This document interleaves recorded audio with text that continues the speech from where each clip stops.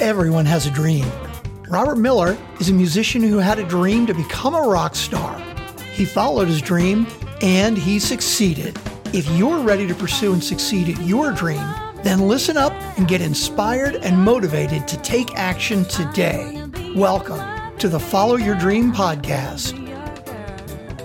Hi, everybody, and welcome once again to the Follow Your Dream podcast. I'm your host, Robert Miller. This podcast is for all you dreamers out there. Everyone has a dream. Mine was music. Took me a long time, but finally, when I was in my 60s, I followed my dream to success. I want to help you pursue and succeed at your dream. I'm going to feature others on this podcast who successfully follow their dream, like today's guest. I've told you that each episode of the podcast is going to start with a different song of mine that's played underneath the introduction. In the intro to this episode, you heard a bit of my reimagined cover of an early Beatles song, I Want to Be Your Man, which I renamed I Want to Be Your Girl.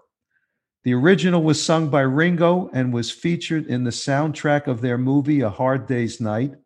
I'll tell you more about it, and you'll hear the entire song at the end of this episode. I chose this song because my guest today had a personal connection to the Beatles. He was the leading radio personality in New York City on WABC. They called it WA-Beatles-C at the time during the 1960s. And he actually introduced the Beatles when they played at Shea Stadium in 1965. Imagine that. My guest is Bruce Morrow, Cousin Brucey, America's #1 and most famous radio air personality. He ruled the airwaves in New York City in the 1960s on WABC AM. He then conquered FM radio at WCBS FM. And if that wasn't enough, he later became an innovator and fixture on satellite radio for over a decade on Sirius XM. And then about a year ago, he came full circle when he returned to WABC AM, where he continues to host a weekly show. His voice can be heard in a number of movies. He was inducted into the National Radio Hall of Fame and the National Association of Broadcasters Hall of Fame. On a personal note, I've known Bruce for many years.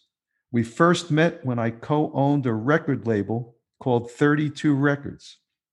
We had just bought the music rights to Tom Jones's 1960s TV show, and we wanted to promote it.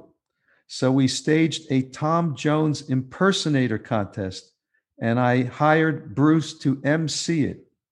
And you know what?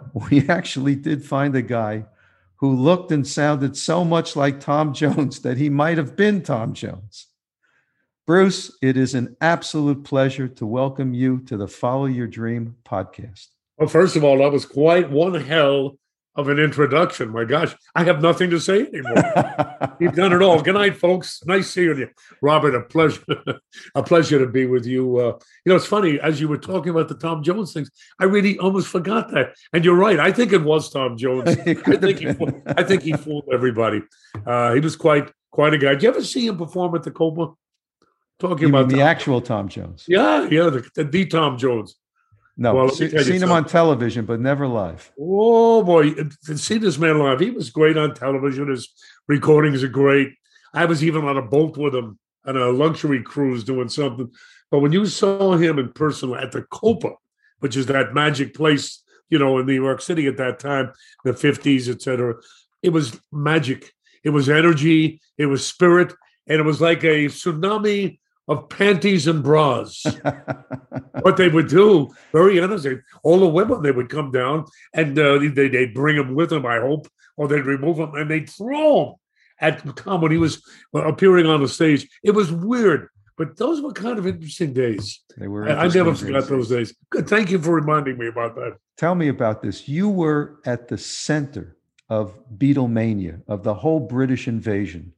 What was it like? Well, that's probably among the most important parts of my career. And I was just very honestly lucky I was at the right place at the right time, as they say. we were on the air, and the American music industry was getting a little tired. Yeah, the same thing every single week. New records would come out. We'd have, things by the Beach Boys, and Chuck Berry would come out. We'd have some Elvis. We'd have a few new groups come out, and we'd be playing a lot of the still stuff from the 50s and early 60s. But we needed something new. The industry was getting tired. Suddenly, over in the continent, over in Europe, something was happening. We didn't quite understand it. A group of mop tops, these guys with those strange hairdos, were driving people crazy and causing all kinds of performance riots all over Europe. And we watched it and we listened a little bit, and we didn't really think much of it. I mean, what could be coming out of Europe? America owned rock and roll. Suddenly, we started receiving records by a group called the Silver Beatles, and it became the Beatles. And I started getting music about 1962. Well, we started bringing it into the record meetings we had at WA before we called it WABLC. And nobody really was that impressed from it. They were imitating, it sounded like they were imitating the American music idiom of rock and roll. We started listening more, and more records came in, or some of the early stuff came in, and we started playing it. And the audience reacted. See, the audience, very honestly, we didn't realize as it was that they were getting very hungry for something new. They needed something novel. Also, if you look at what was going on about 62, 63, we were kind of in a rough state. We had assassinations, racial issues were horrible as they are now, unfortunately, but worse then. We had economic problems, political problems. So the audience, people, needed something to smile about. We had to smile again. We were losing the muscles that make us smile, as we are today, a lot of us. So we started playing this music, this early Beatle music. And suddenly requests started coming in. People started speaking with British accents. I'm going to give you a funny story. When the Beatles first came in to JFK Airport on Pan American Flight 101, if you remember, I was there covering it for WABC. We were down there with our microphones, and we had what we call Marty units, because there was no really remote wireless digital stuff in those days. So we were there live as we can be. And these guys come in, four of them, and there's a press conference. Well, it was the very first time I met them, playing their records and everything. I knew that music, and I loved it. I realized that there was something very different there. And the press conference was kind of wild. The press corps was after them. Because, let's face it, journalism and the newspapers represented mom and dad. Nobody wanted to represent the kids. There was not a market. You couldn't make any money on the kids. You wanted to sell cars. You wanted them to go to Bloomingdale's, and you wanted them to buy makeup and stuff like that. Nobody cared about pimple creams, in those days. So the journalists went after them, and they said, "Hey, when did you last get a haircut?" I never forget that one. And he says, "What do you mean, when did I just got one this morning?" They were going after him. "Will you sing a song?" "Absolutely not." Then one of them said, "You have any money?" So it was kind of a give and take type thing like that. But they won. And they left the press conference as heroes. By the time they got into New York City, by the way, everybody was Beatle crazy. We were all speaking with British accents. Here's a cute story. Joey from the Bronx would call me. I take dedications, as you know. People call me, and I like to talk about them. Talk to them about their lifestyle and any kind of problems they're having. It goes past music, thanks to the Beatles. And I say that, and I'll reiterate that later. Thanks to the Beatles, it went past the music. So Joey would get on the phone with me. Here's what happened. 2 weeks before the Beatle arrived, they'd say to me, "Robert," they'd say, "Hey, Cousin Brucey, hey, this is your main man, Cousin Robert, at the Grand Concourse in the Bronx. Would you play a record for me and my girl, Maisie? I love Maisie. Play something by Chuck Berry or Jerry Lee, will you? Hey, man, you're okay. You're the Genshias, baby." All right. 2 weeks pass. 2 weeks pass. The Beatles arrive. "Hello? Is this Sir Cousin Brucey, His Majesty? This is Sir Robert of the Grand Concours and the Concourse in the Bronxshire." Notice everybody speaking. "I wonder if you'd mind playing a record for me and me bird." Bird. Right, girlfriend. That's me and my bird, Lady Maisiette, right? "I'd love you to play something by that Fab Four, the Beatles. I want to hold your hand. Thank you, Sir Brucey. You are fabulous. You are fab. Thank you very much. Talk to you soon. Suddenly, all the calls were like that. Everybody was speaking the King's English. They started wearing their hair like that, like the Beatles, the mop tops. They started dressing with the Prince, I think, Edward look. Everything was becoming British file, Anglophile. Anglophile is the word. And the Brits came over, and then, of course, they were followed very quickly by the Dave Clark Five, the Hollies, the Stones came over, the Yardbirds, and on and on and on. Suddenly, we were invaded. We started calling it the British invasion. That's how it happened, and that's how I got very involved. And then, if you want, I can tell you the story about Shea Stadium. That's how I really got involved. Please. Well, you know, there's that very famous appearance at Shea Stadium. It was the first major concert, certainly in a stadium. Going to a few others, but this was the major one. Yes, they never really were in a venue like we had. As I said, they had tens of thousands of people invading with them in Europe, but they never had anything like Shea Stadium. Picture this now: 65,000 plus young people in the stadium, in Shea Stadium, right? Mostly female, by the way. All there for one reason, to share space with the Beatles. You couldn't hear the cacophony. The audio was so loud. I always say this kind of a tongue-in-cheek, that Con Edison, which cousins that are listening outside of New York, Con Edison is our public utility that gives us electricity and gas. You get gas when you see the bill. You know, that kind of. So the sound was so loud that they could have turned their turbines off, and the electricity would have come from Shea Stadium. I was in the dugout with Ed Sullivan and press corps and a lot of hangers-on, and the Beatles were brought into us. And John and Paul came over to me because they knew me. We talked on the phone. They knew I was playing their records. They knew I was very pro. And McCartney says to me, "Brucey, is this going to be all right?" And then Lennon says, "Cousin." He always called me cousin. Cousin. Are we safe? Is this going to be all right? Because with all the hoopla that they created and the riots that they created in Europe, as I said, nothing was like this. It was in the air. There was like a tidal wave coming. We all felt it. I said to them, I put my fingers up. I would cross my fingers, put them behind my back, which meant, I'm going to lie. Right? I said, "Oh, fellas, it's perfectly safe." No, I knew no way it was. It was just too much. It was just ready to overflow. And I said, "Fellas, it's perfectly safe. Just know something. This is love. This is how this American New York audience want to share with you. They want to be in the same space with you. It's safe." They accepted that. Well, the time came for me to introduce the Beatles with Ed Sullivan. Now, Ed Sullivan, you remember, the toast of the town, he was really big shoe, really big, really didn't know the acts that well and never really understood the Beatles and the power of rock and roll. He was a square. Nice man, but a square. We're walking up the steps to the little stage, which was at about, I think, home base. And he turned around. He was 2 steps in front of me. He turns around and he says, "Cousin Brucey, is this going to be okay?" Because you felt, as I said, the pressure, Robert, of the people just going at you. And I looked at him and I said, "You know what? I'm going to get this guy, because I know darn well he doesn't even know who the Beatles are, but he's here for publicity, etc." And I said, "Well, I don't think it's going to be safe. I think we got a problem." And his eyes bulged, and he turned around and continued walking another step. And he got to the next step and he turns around again. He says, "Well, Brucey, what do we do?" And I knew I had him. And I said to him, I looked him right in the eyes. And I said, "Ed, pray." And he looked at me and says, "Pray?"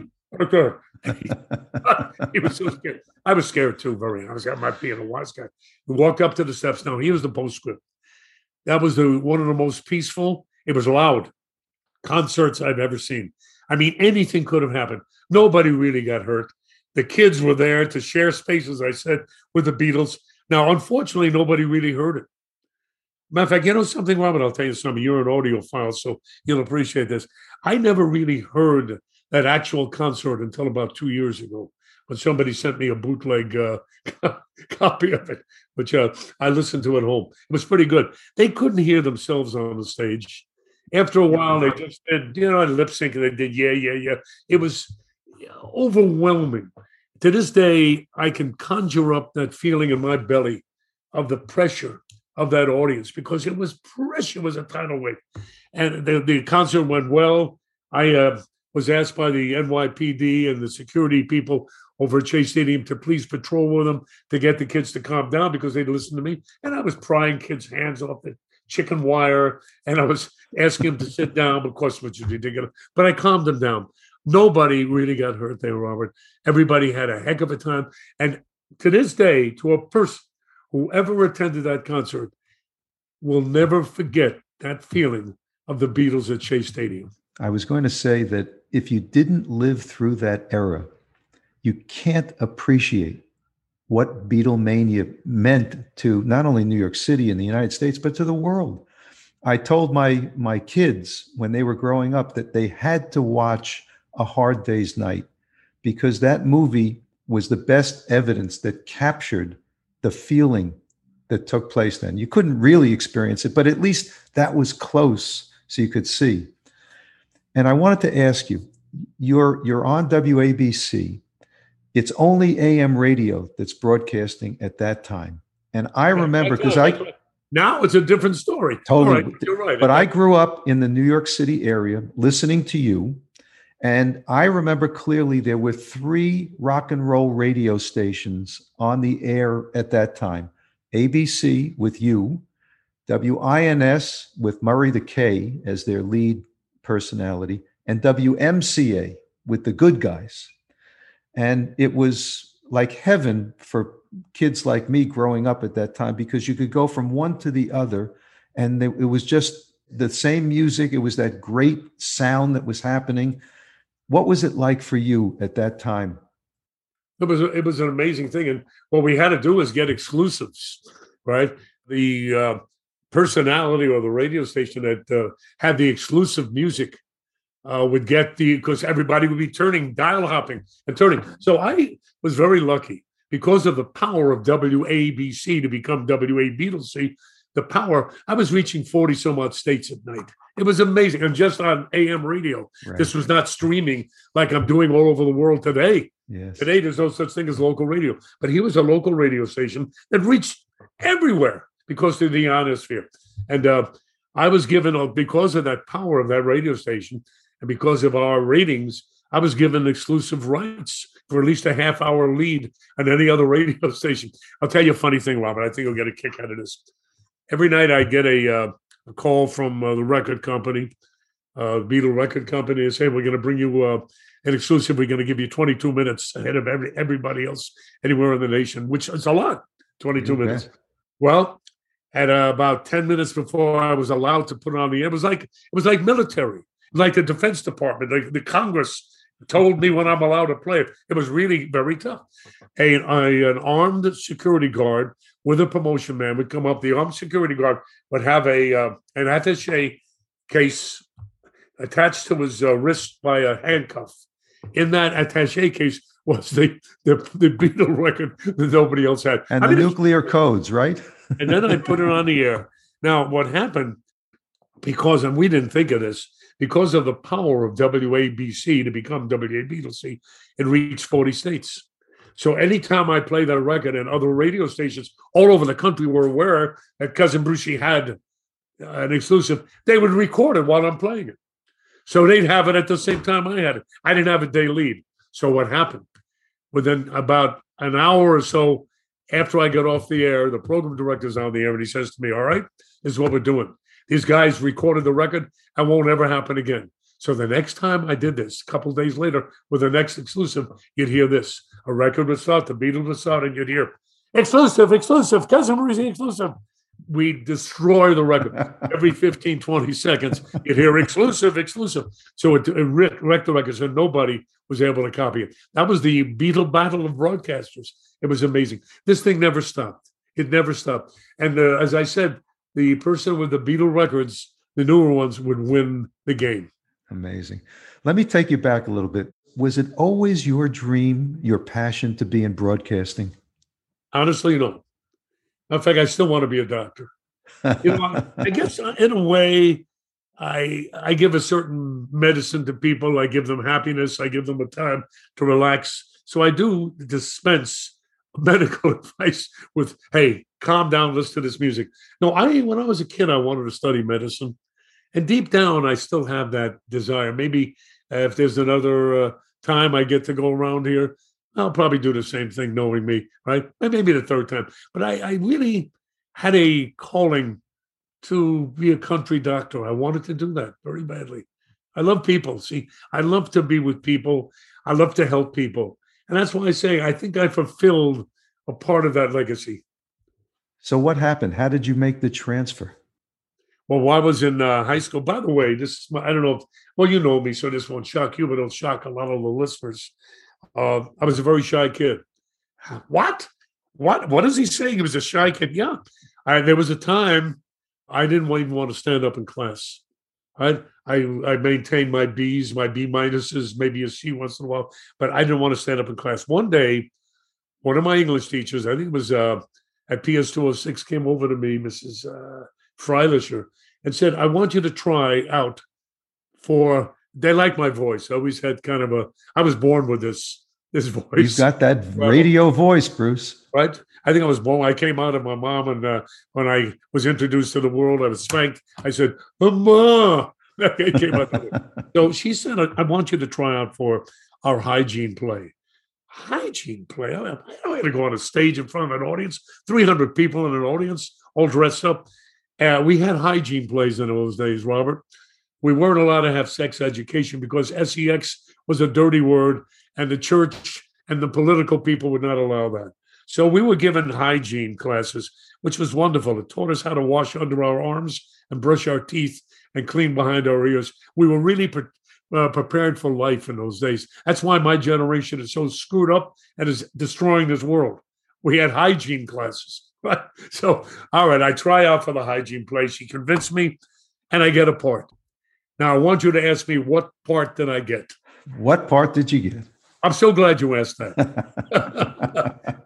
I became a cavity. A tooth cavity?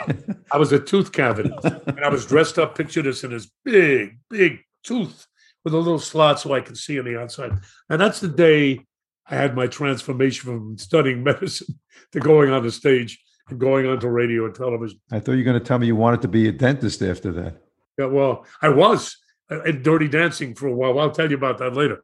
Kind of funny, the movie. Anyway, as I was on the stage, I felt the warmth of the audience coming towards me, and my warmth was returned. The audience was reacting to my lines. I sang, Mommy tells me to brush my teeth. I don't want to brush my teeth. I eat chocolate bars. I eat, something silly like that. And they laughed and they were applauding me. And I'm in this tooth, of course, so I'm safe, right? Complete big tooth. I got off the stage that day and I realized, gee, I felt good. I felt safe. And for the first time in my life, I felt a reaction to people. I loved it. And it has not stopped since. I've been a cavity ever since. Unbelievable. Ladies and gentlemen, we are talking with Cousin Brucey, Bruce Morrow. And I want to remind you all, you can get your complimentary dream roadmap to help you figure out how to pursue and succeed at your dream. Just go to followyourdreampodcast.com/dream roadmap. So Bruce. I'm going to follow that dream wherever that dream would take me. I'm going to follow that dream. Who's saying that? I got a song now for the podcast. Elvis. Oh, are you kidding? I love this song. One of the questions I did want to ask you, you had that fabulous introduction music by the Four Seasons. How did that come about? I have no idea, but all that I love the Four Seasons. I've always loved the Four Seasons. So Bob Gaudio and Frankie Valli called me one day and they said, hey, we want to come up to see you. We have a present for you.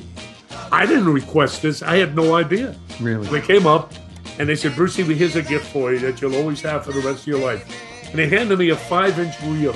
In those days, we used to have tape recordings. You're probably too young, Robert. You don't remember tape.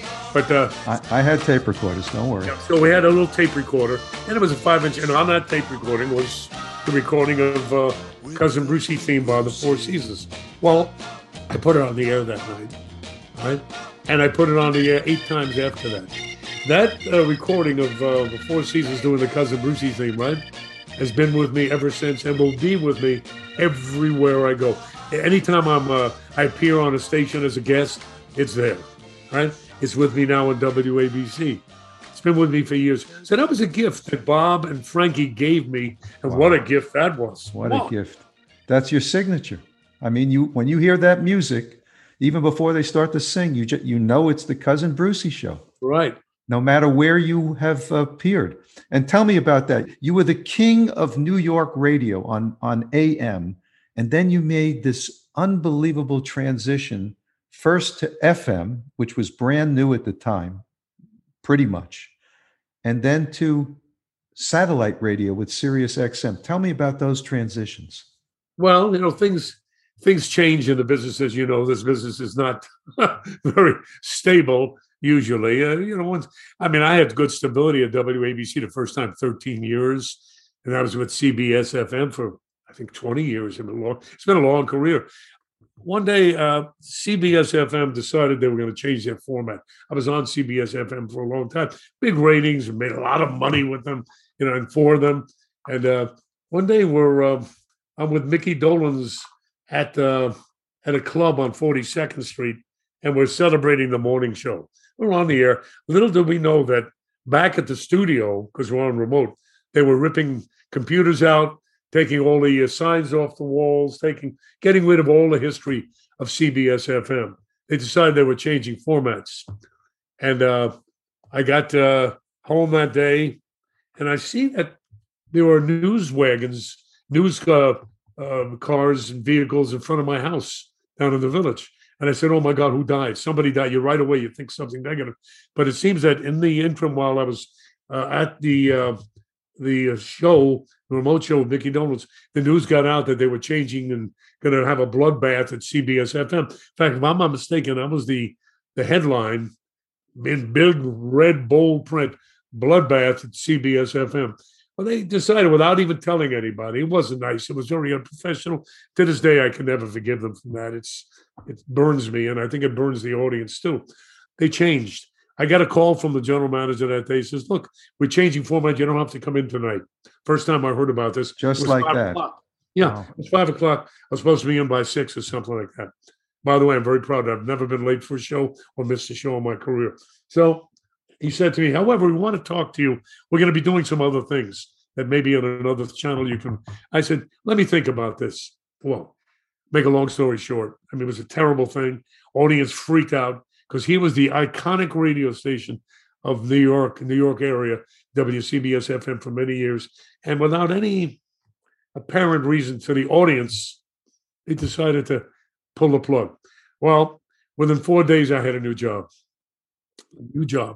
I went right away to my next position at Sirius XM, which I stayed there for 15 years.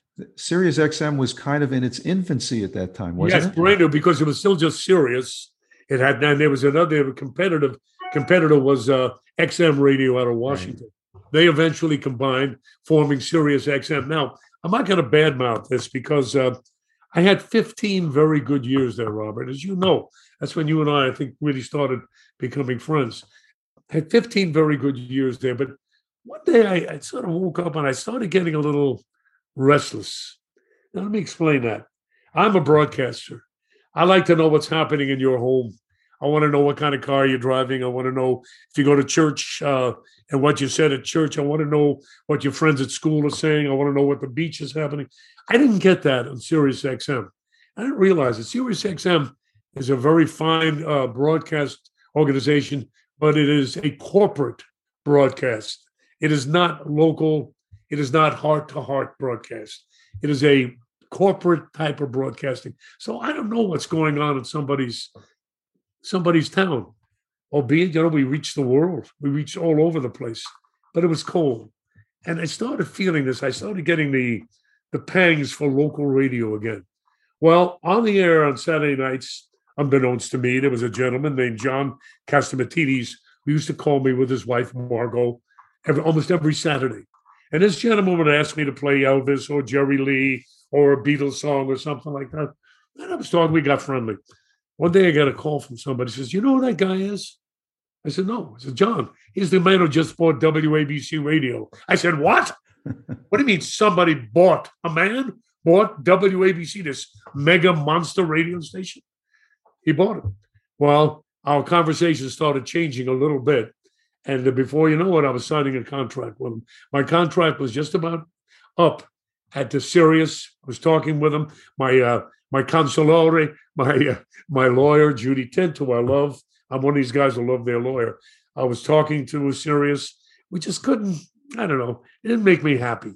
So I told Judy I wanted out. Meanwhile, I was talking to John. I put Judy and John together and myself, and we made a deal. And well, here we are. I'm back on WABC, full circle again. And you know something, very honestly, without being nasty or anything, I had a good time and I'm serious. It was good. But I am the happiest today, underlined bold, that I've ever been on radio in my entire life. I feel like I'm home. The audience reacts. I feel the warmth. I feel the breath. I feel the smiles and the tears of that audience. And it just happens on this radio station. There's something magic about it. Your audience that has been with you for so long, have they followed you through each one of these different steps? Oh, absolutely. Lots of them. I mean, if you listen to what I have, if you look at my Facebook page, oh yeah, they're there. It happens more every single week. The audience is huge. WABC is happy. The audience builds all the time. Because, you know, today, Robert, there's no such thing as a local radio station. There's apps. There's the WABC apps. There's other apps. There's iHeartRadio. There's Alexa. I better be careful how I say that. Every time I say Alexa, she says yes. You can ask Alexa to play.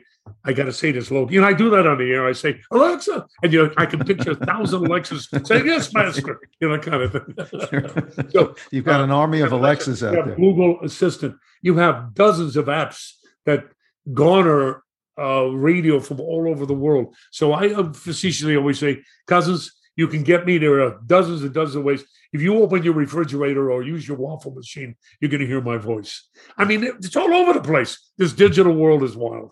I don't understand it, but it's wild. It's a big change.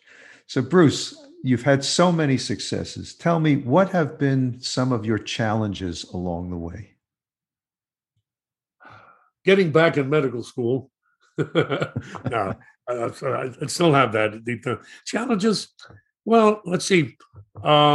When CBS FM went off the air, that was a pretty big challenge. That was a nightmare for a while, for a few days. Before that, when I think WABC went off the first time they went off in popular music, that was a big challenge. When things end, you know, in our business, you have to get used to nothing's permanent. You know, you have a contract, and that's reasonably permanent. Nothing's really permanent. So you have to get used to that. I've been very lucky. I've always worked, and if I had a day off, I was very lucky, you know, between jobs. I've always been a happy guy. So I don't really consider that I've had too many challenges. I'm a very fortunate man. But if there is any challenges, I think it's when a radio station decides they don't want to do something anymore, and there's no real reason. They're not considering the audience. See, to me, the audience is number one. I don't care about the rest of the stuff. If I showed you with the camera what I have in this office now, you know, I can broadcast from anywhere in the world now with this little tiny box, right, called a Comrax. You plug it in, right, and I can be anywhere. I have microphones. I have all everything, and I have my staff is in the control room. I'm in my home. I'm broadcasting my home right now, but I must admit I miss my studio. And I guess a challenge, which brings me to maybe the real answer, is this convent thing. That's been a real challenge.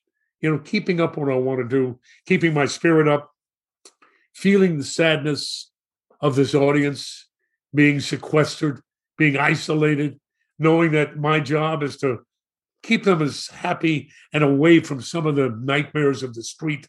You know, at the beginning of my show, Robert, I guess I know you've heard that show, and I always say something like, cousins, listen, here's the rules. No politics.